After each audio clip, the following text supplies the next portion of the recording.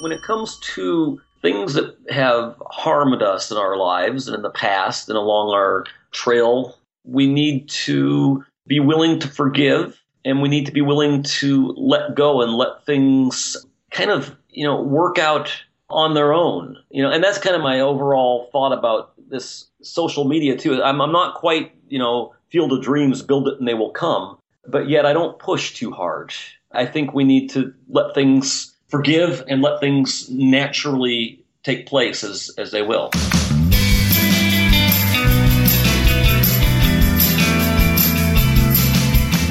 Welcome to Star of the Doubts. I'm your host, Jared Easley. Joining us today as our special guest co-host, it is Melissa Wilson. Hey, Melissa. Hey, guys. Thanks for having me on. Hey, Melissa, real quick, let's talk about what you're up to. Tell everybody about your site and kind of what you've been working on. Oh, sure. Thanks. So I have the grassgetsgreener.com, which is a site for survivors of childhood bullying. And I've gone and created the Grass Gets Greener podcast, where I'm talking to survivors of different types of traumatic experiences to share their stories and, hopefully inspire others who are going through tough times and struggling with things. We're thrilled to have you, Melissa. Thank you for being on today. And our co-host, our official co-host is Kamanzi Constable. Aloha, Kamanzi. Why were you laughing when you said that? Because I was just thinking, I was like, what Melissa just described is like you're a survivor of crazy stuff, Kamanzi. So it's like, I feel like maybe you can relate to Melissa on some level. I think a lot of people probably can relate. That's why I'm excited to talk to her. I'm excited to talk to Dan, and I'm always happy to talk to you. Yeah, there's no point in delaying this. We need to talk to Dan. So our guest today is, of course, Dan Erickson. He is an author and a minimalist, helping others find happiness and productivity by keeping it simple. You can learn more about Dan by going to hipdigs.com. That's hipdigs.com. Welcome, Dan. Hi. Glad to be here. Jared, how are you? Oh, man, it's fantastic to have you on. And one question that we ask everybody, and you may know this is coming, what is the best concert that you have ever been to? Ooh, the best concert I've ever been to. Wow. I'd have to say it was Neil Young acoustic in the Opera House in Spokane, Washington. Wow. Yeah, just Neil Young. I've heard good things about Spokane. I bet that was awesome. Yeah. Do you happen to like any female artists? I do like some female artists. Yeah. Here we go. let's Kamanzi has a favorite artist. That's I was just wondering. Oh yeah. I think I know who Kamanzi's favorite artist is. If you had to guess. If I had to guess, who is it? Oh, what's her name? I can't think of her name. We may get through the episode without a name drop. Does Guinness Book of World Records have like a record for this? Like most consecutive mentions on a podcast? Well, we're gonna try to break it, but okay, we'll let Dan off the hook on that one. But yeah, that sounds like a good concert. And for the record, I think Melissa is a Taylor Swift fan. So, all right. I've never said that. No, I've never said that. Okay, Taylor isn't. Okay, Taylor would be sad to hear that, Melissa. All right, so Melissa, would you kick us off? Sure, Dan. So you've written a book, A Train Called Forgiveness, based on your own experience of being a child victim of a cult. Would you tell us a little bit about your childhood experience and how it led to you writing a book? Sure. It's a long story, but I'm going to have to give you the abbreviated version. When I was a kid, my dad was a preacher, actually, and then he started getting involved with some slightly off-center groups. And one we got involved with was, we were back on the East Coast. He met a man back there who was starting a group out here in Washington State. And so we got involved with that, and we moved over. Our whole family moved over across the country to be there when I was 10 years old. And I didn't know what it was going to be, but it basically wound up being a group of about 100 to 150 people that were all working to live together and create a place, a commune, basically, with the emphasis of surviving the end of the world kind of scenario. And so, but what it wound up being was more of the leader of the cult created a large business, well, multiple businesses under one non-corporate umbrella and nonprofit umbrella. And it was quite the experience. I was basically a slave boy, you might say. I worked 12 to 14 hours a day in the summer. During the school year, I worked about 2-3 hours before school and 3 or 4 hours after school. And I lived on the premise with a group of other young men and boys, not my family. They'd actually lived off the grounds. And I was there for I lived there permanently for 2 years, and I was in that group for a total of 6 years, my family. So it was quite the experience. Dan, I grew up in a church it was a Baptist church, but it was a pretty strict church, fundamental Baptist church. We weren't allowed to date. We weren't allowed to listen to music. We didn't watch TV for 5 years. Boys had to wear pants. Girls had to wear dresses. So I wouldn't say that was a cult per se, but there is a line between a cult and a church like that goes pretty legalistic. How would you know, like, what would be some warning signs that, hey, this might be a cult or it's getting cultish? And what would be like some red flags? Well, I think when it's non-denominational, that's a red flag. And even when it's denominational, I think there can be some problems with extreme, conservative type groups, or not necessarily conservative, but, where there's extreme control. One leader with kind of a, dictator or strict control is another sign. If the leader doesn't have to answer to anybody else and he's abusing his authority, that would be a sign. The fact that, like in your case, not being allowed certain connections to the outside world via media, via other social institutions, that would be a sign. There is a fine line, what someone might call a cult and what someone might not call a cult.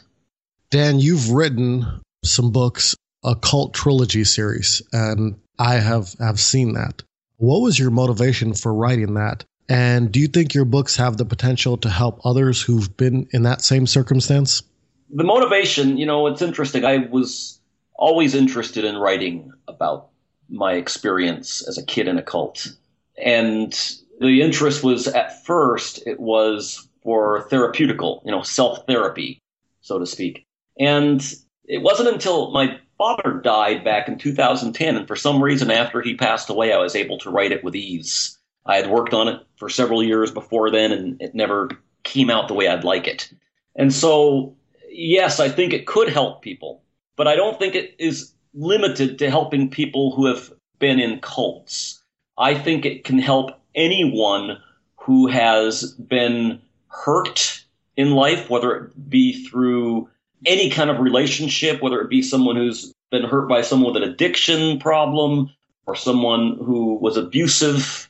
I think it can help with any of those things because the message is forgiveness. The message isn't the cult. It's the young man looking back at his life in a cult and learning how to forgive the people who hurt him. And so people have already said it has helped them. I've not sold a whole lot of copies, but I've had some feedback of people saying, look, this really helped me get back into my past and think about some of the people I need to forgive.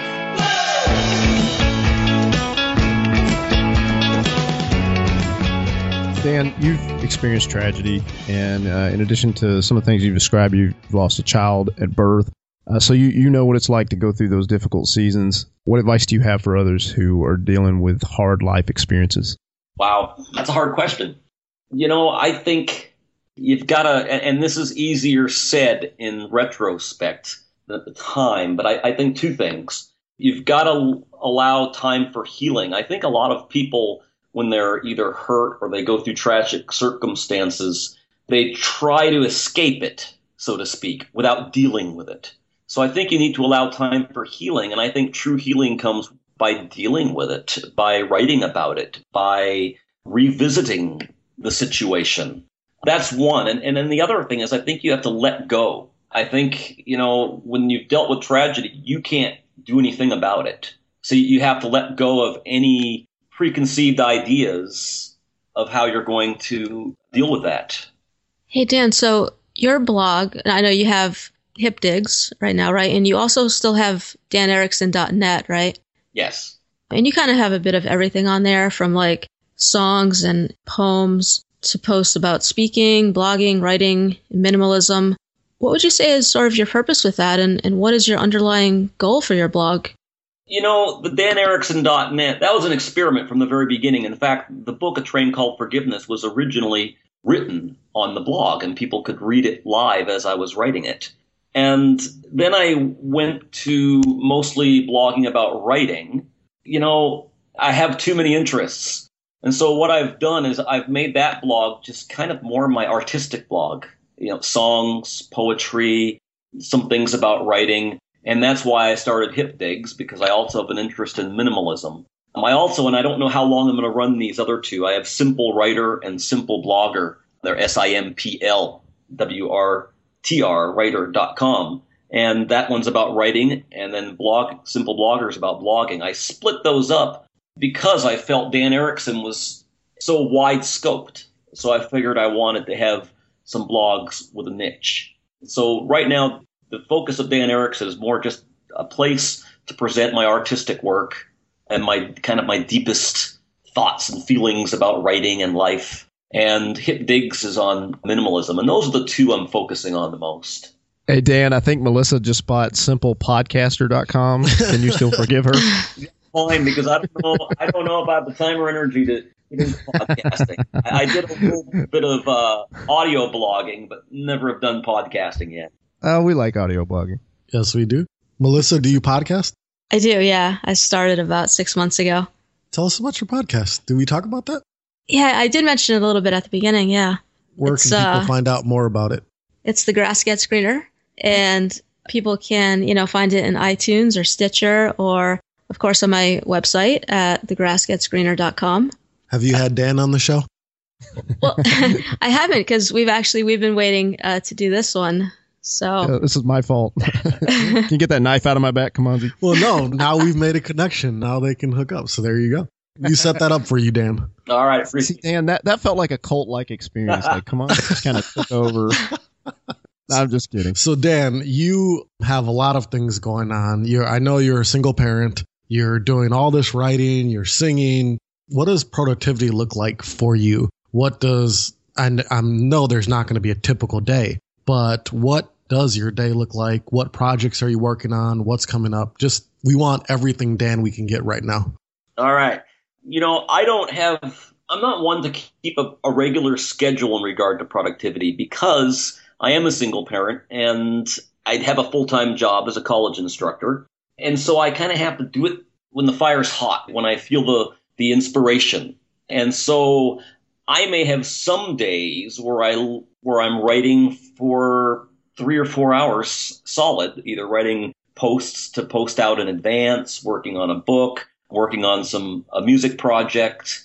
And then I may have periods of time where I kind of turn the focus back toward life, taking care of my daughter, paying more attention to her, doing the yard work as a homeowner. So there's no set time and schedule, so to speak, but I make long-term goals is more what I do. So for instance, I made a goal that I would run these 4 blogs that I have right now, at least through the year, at posting at least once a week on each of them. I have a goal to complete the 3rd book of the Cult Trilogy. I just talked to the editor yesterday.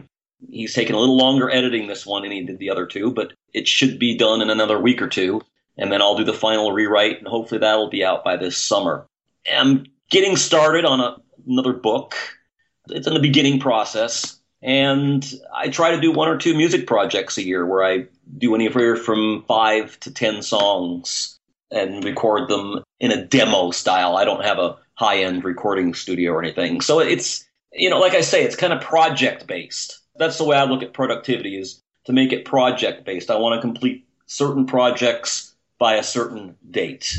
And I'm flexible on that date, too, because I think if we give ourselves a specific deadline, we can set ourselves up for failure, because then when that deadline gets close and we feel like we're not ready, we might give up. So I say, sometime this year I will complete this book, or sometime in the spring of 2016 I will complete this music project. So that's kind of how I work, on a project basis rather than a regular daily basis. Kamanzi, you when you were going through your weight loss, like, you were so strict on yourself, and then you had like those seasons where you kind of fell off the wagon. It sounds like what Dan is explaining is kind of the pivot that you had when you started being healthier, right? You just allowed yourself to be a little more flexible, or what was that like? Yeah, I think for each of us, we have to figure out what works for us. So there's some people, Like I'll give my brother, for example, he's very detail oriented. He has to have those goals. He has to have the deadlines. He has to see it all written down, like laid out completely. Whereas I'm more of what Dan is describing. I have an overall goal. I know how I'm going to get there, but I don't want to be that strict. Same thing with writing, business, or anything else.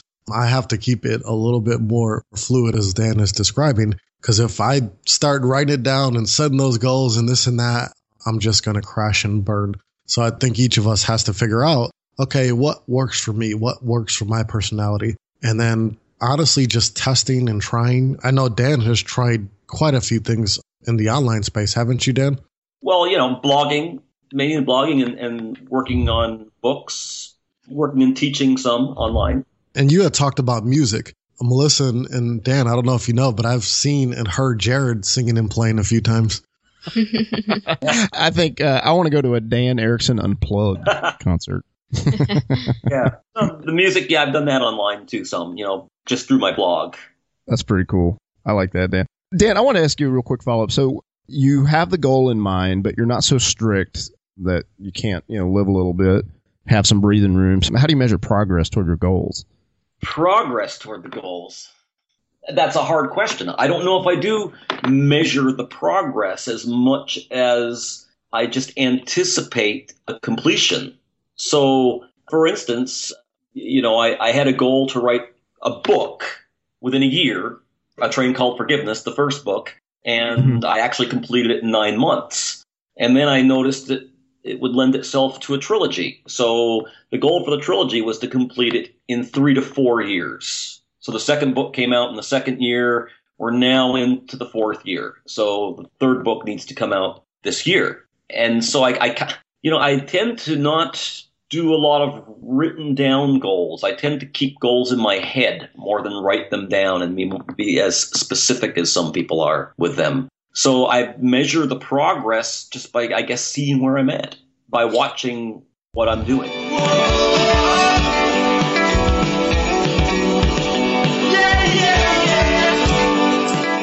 Melissa, where do you fall in all of this? Yeah, so for me, I definitely need to have pretty strict goals and deadlines. And I mean, like you said, though, Kamanzi, I think everybody has to find out what works for them, because I've certainly played around with not really having much of a structure either, but I find that just doesn't work very well for me. So right now, I focus on setting goals and trying to stick with deadlines. Dan, I would jump in and just say, I think that your perspective could be considered a refreshing perspective to productivity, because there are a lot of people that say it's got to be, ABC. So it's kind of nice to hear that you can be productive and reach goals, but not be so strict on that. Yeah, I think actually there's something to that. I think that when we are willing to let go a little bit on how strict we are, we free ourselves up to do more. It's kind of that minimalist ideology. You let yourself go a little bit and not worry about things as much, and you give yourself more time and freedom to accomplish what you'd like to accomplish. Kind of sounds a little bit of a dichotomy, but I think it works. All right, so Dan, on one of your sites, we're going to transition a little bit here. So on one of your sites, you describe yourself as being broken yet whole. Would you be willing to explain what that means? Ooh, broken yet whole. Where do I describe myself as at? Oh, I think it's on my main Dan Erickson site. Well, broken in that every one of us is broken, in a way. We're human, right?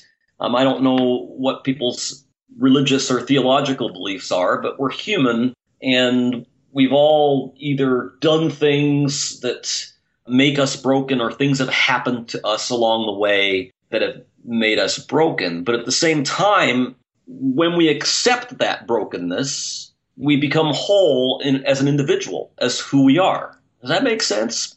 And then, if you believe in the Christian faith, we're whole through the blood of Christ, too. Yeah, Jared and I just did, I don't know if you heard it, Dan, but Jared and I just did an episode on our faith. So we're right there with you. All right. Good to hear. Hey, Dan, so let's get back to something that we were touching on a little bit earlier, and that is this idea of forgiveness. Do you find that it's necessary to forgive someone who's hurt you in your past in order to move on and be successful in life? I can only speak for myself, but from my point of view, I would say absolutely. Because if we're harboring resentment and we're angry, and we have hate and negative feelings that we're holding inside. And as long as we have those kinds of feelings inside, it's going to impact who we are and what we accomplish. So I personally believe that if someone has hurt us, and the greater the hurt, I think the more important it is. If someone has hurt us fairly, largely in life, I think you need to let go. And I don't think, one problem about forgiveness is I think too often we hear people say, well, you just say, I'm sorry and I forgive you and everything's okay. But it's not always that easy. Sometimes we can't even see the person again that we need to forgive. They may never be in our life again. And sometimes if what's been done against us is major, it's not a one-time thing. You can't just say, okay, I let it go. It's not that simple. It's actually a daily thing. You have to continue to forgive the other person every day. It's a process. It's not an overnight, just I forgive you, one step. There's a continual process. Yeah, absolutely. And, on my show, we talk about forgiveness a lot. And, people will often describe it as being, something they have to do for themselves, not for the other person. Do you agree with that? Yeah, absolutely. It is for yourself. As long as you don't forgive the other person, they have a power over you. And when you do forgive someone else, they hold no power over you. And then therefore, you've essentially been freed. So yeah, it's for yourself, definitely. I have a confession. I actually struggle with this. And I always thought I was like someone that was easy to get along with and someone that was just a people person. But there are certain types of personalities that I've run into and I've had, experiences like anyone else. And I've realized recently that when certain names come up or certain individuals I've had those experiences with, I just think, ugh, and then I'll notice in public somebody brings their name up and my mind will be like, ugh. And then, I find like I'm not saying nice things about those person. I'm not being necessarily mean, and I'm realizing, I haven't really forgiven this person. And I'm thinking, that's an issue that I need to work through. Yeah. It's not easy. It's not easy. That's for sure. But I never realized I had that issue until in the last year or so. And it happens to all of us. I don't think anybody has perfected forgiveness. We all, even when you have forgiven someone, I think there's still going to be some negative feelings. It's just you have to continually renew that forgiveness. Dan, what's your policy on, we're going to talk about social media for a second. What's your policy on unfriending people or unfollowing people? Do you have a thought on that? I've never really done it other than the only people I unfollow. I'm pretty flexible. I'm fairly liberal in my some of my political beliefs, and I have some people when I post something that's a little more on the liberal side, some people that are on the conservative side that will just call me names and call other people on my thread names, and then people will go at it. It doesn't get me riled up. I don't care. To me, it's okay as long as you're not hurting one another.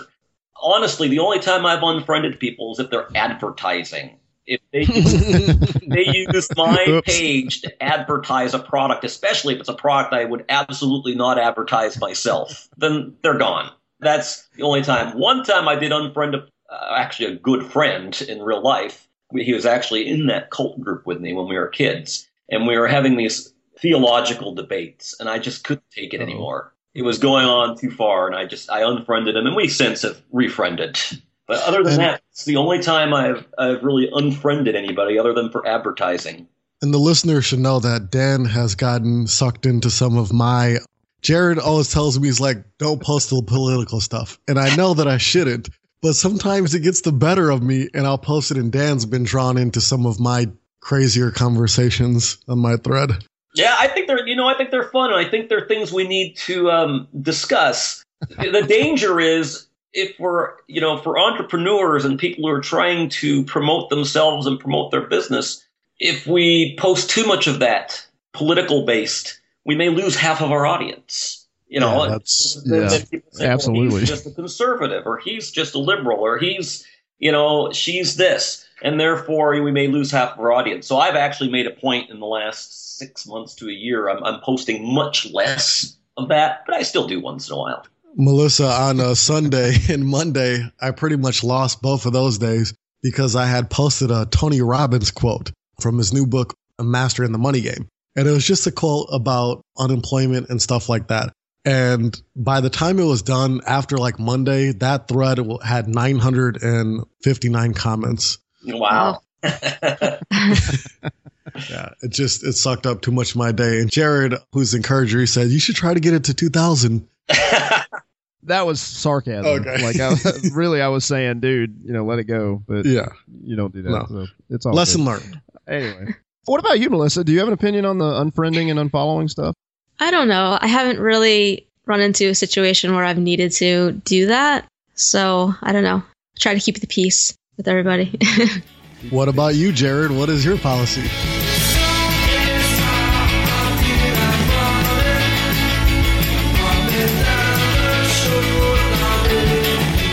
I do unfriend people and I do unfollow people, and sometimes I shouldn't do that, so I need forgiveness too. So it's typically like Dan said, it's like somebody who's over, advertising, and then there's just negative experiences where I feel like they're manipulating a situation involving me that I don't really feel good about, and I've kind of made an effort to address it, and then it kind of goes further than it should, and there's been times when I've had to do that, and I think those are reasonable boundaries that I've set up, so I don't feel bad about those. But there's been times too where I've just been frustrated with somebody and I haven't done the right thing. I haven't tried to seek forgiveness or try to understand them, and I, unfollowed or unfriended, and that's something I'm hoping to improve on. I think I've unfriended 3 people. One of them was just crazy. She told me she was going to hire a private investigator to follow me everywhere here in Maui. So she had to go. Another one just really loved to talk down to people. Made them feel like they're really small, so that dude had to go. And then one was yesterday, and it was a person who ended up hurting a friend of Jared and I, our mutual friend. Just really, it was not a nice situation at all. And I said, I just can't have that in my life. Well, I blocked a lady because she was tagging herself in my daughter's pictures. And Dan, you're a parent. I mean, that's just weird, right? Weird. Like, why would you do that? I don't know. Every once in a while, I've accidentally tagged myself in somebody's picture. Yeah, that's an accident. But that only happens when you're on an iPhone, and usually you can keep it from happening. But I know once or twice I'm like, oops, I just tagged myself in someone's picture. Hey, here's a question. Do you friend just anyone? Like, on Facebook, for instance? Or do you sort of screen people? Let's start with Dan. I kind of a combination. If people request to make a friend request, I almost always accept. I will look every once in a while. I can tell when it's kind of a bogus account, and so I won't accept. But most generally, I'll accept, and those are usually the ones that have wound up being the people who post ads on my page, though. So, I think that's the problem then. You have to be more careful. I'm more careful now. When I make friend requests, I tend to request. I will make friend requests to people I've never met or don't know, but they have a shared interest, whether it be writing, music, minimalism, entrepreneurship. There's some kind of shared interest, and often a similar, we know some of the same people, so some similar contacts and that. So yeah, I do look a little bit, but I'm not real picky. What about you, Kamanzi? I will. Same thing with Dan. I'll pretty much accept a friend request from anybody as long as they're not a spammer. I'll look to make sure they have at least a few friends. If they have like 10 friends or something like that, then I know it's going to go, something's going on. Or if it's there's a sleazy picture of a woman or something like that, that I'll just delete. But if it's just somebody, they have friends, they look legitimate. Like I got a lot of these from this last article that I wrote. I had a lot of people that had read it on the Huffington Post and wanted to friend me. And as soon as I accepted their friend request, they said, hey, this is going on in my life. Thank you for writing this. This helped me. Okay, that's cool. As far as sending friend requests, I haven't sent any in a while. I'm going to send a friend request to Melissa.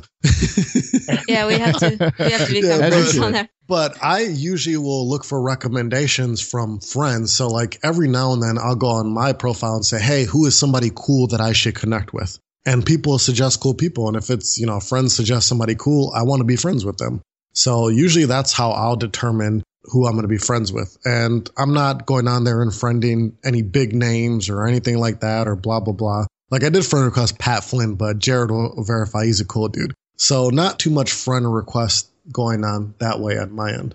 Oh, that's nice to know. You'll friend Pat Flynn and you'll friend Melissa Wilson. That's good. Jared? I want to bring this up. Okay, we're building platforms with blogs and writing and podcasting and different things. So when you get a friend request, it's almost like, yes, my message is being heard. Has anybody else felt that way? I know I have. Yeah, I have. In fact, sometimes I'll get a friend request from someone, and as soon as I accept their request, they may mention I read an article or I saw something you did on one of your blogs. So, yeah, I feel the same way. Oh, yeah, definitely. I just love, even though I'm an introvert, I'm a high-function introvert, so I really do love connecting, at least online. I love connecting with people. In person, it might be a different story. That might make me a little squeamish, but online, sure, I love connecting with people and hearing their stories. Yeah, I love to connect with people as well, but I do sort of check people out first and make sure they're not going to, I don't know, make sure they're okay. Make sure we have some mutual friends and stuff. Make sure they're not the author of the Cult Trilogy series.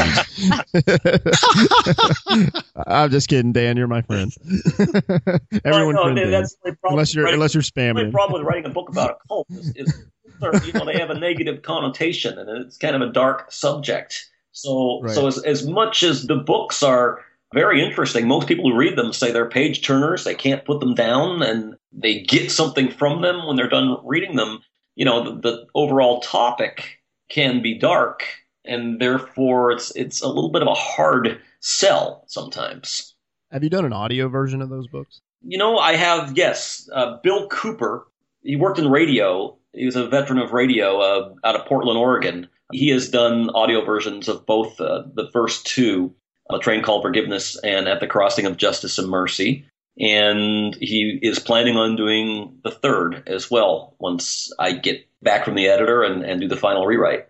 Yeah, so anybody with those Audible credits, go check out the Cult Trilogy series. Hey, anybody with Audible credits, go check out Podcasting Through Collaboration, Podcasting Good to Great, which is written and now is available in audio for Mr. Jared Easley.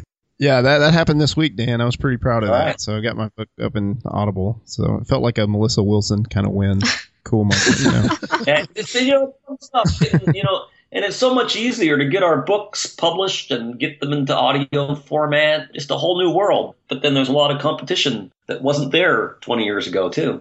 Yeah, that's the humbling part. Yeah. It's like, okay, the book's there, but nobody's buying it. Oh, well. That's a whole nother episode. So, Dan, one day at a time. Now that we've taken a nice little side tangent, let's start to wrap up here. Who's doing something that interests you?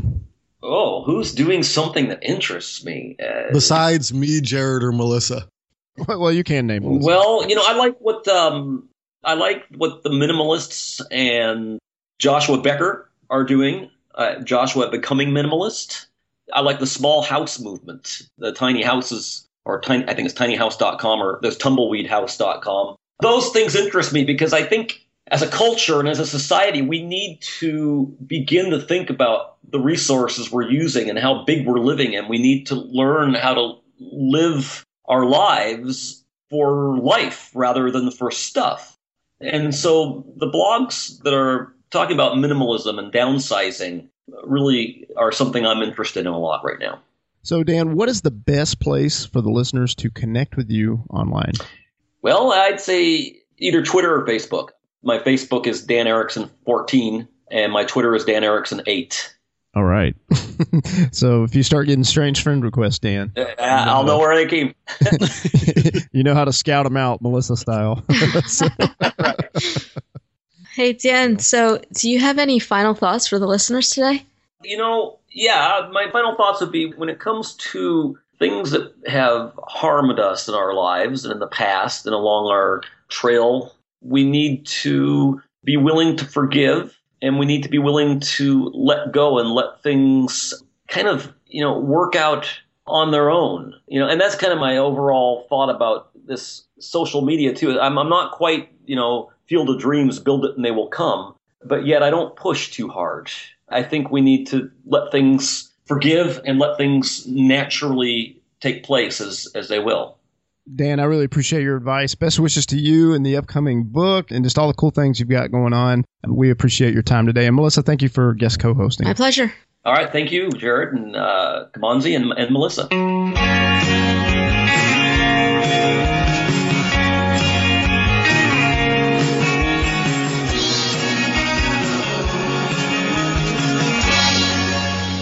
I think that when we are willing to let go a little bit on how strict we are, we free ourselves up to do more. It's kind of that minimalist ideology. You let yourself go a little bit and not worry about things as much, and you give yourself more time and freedom to accomplish what you'd like to accomplish.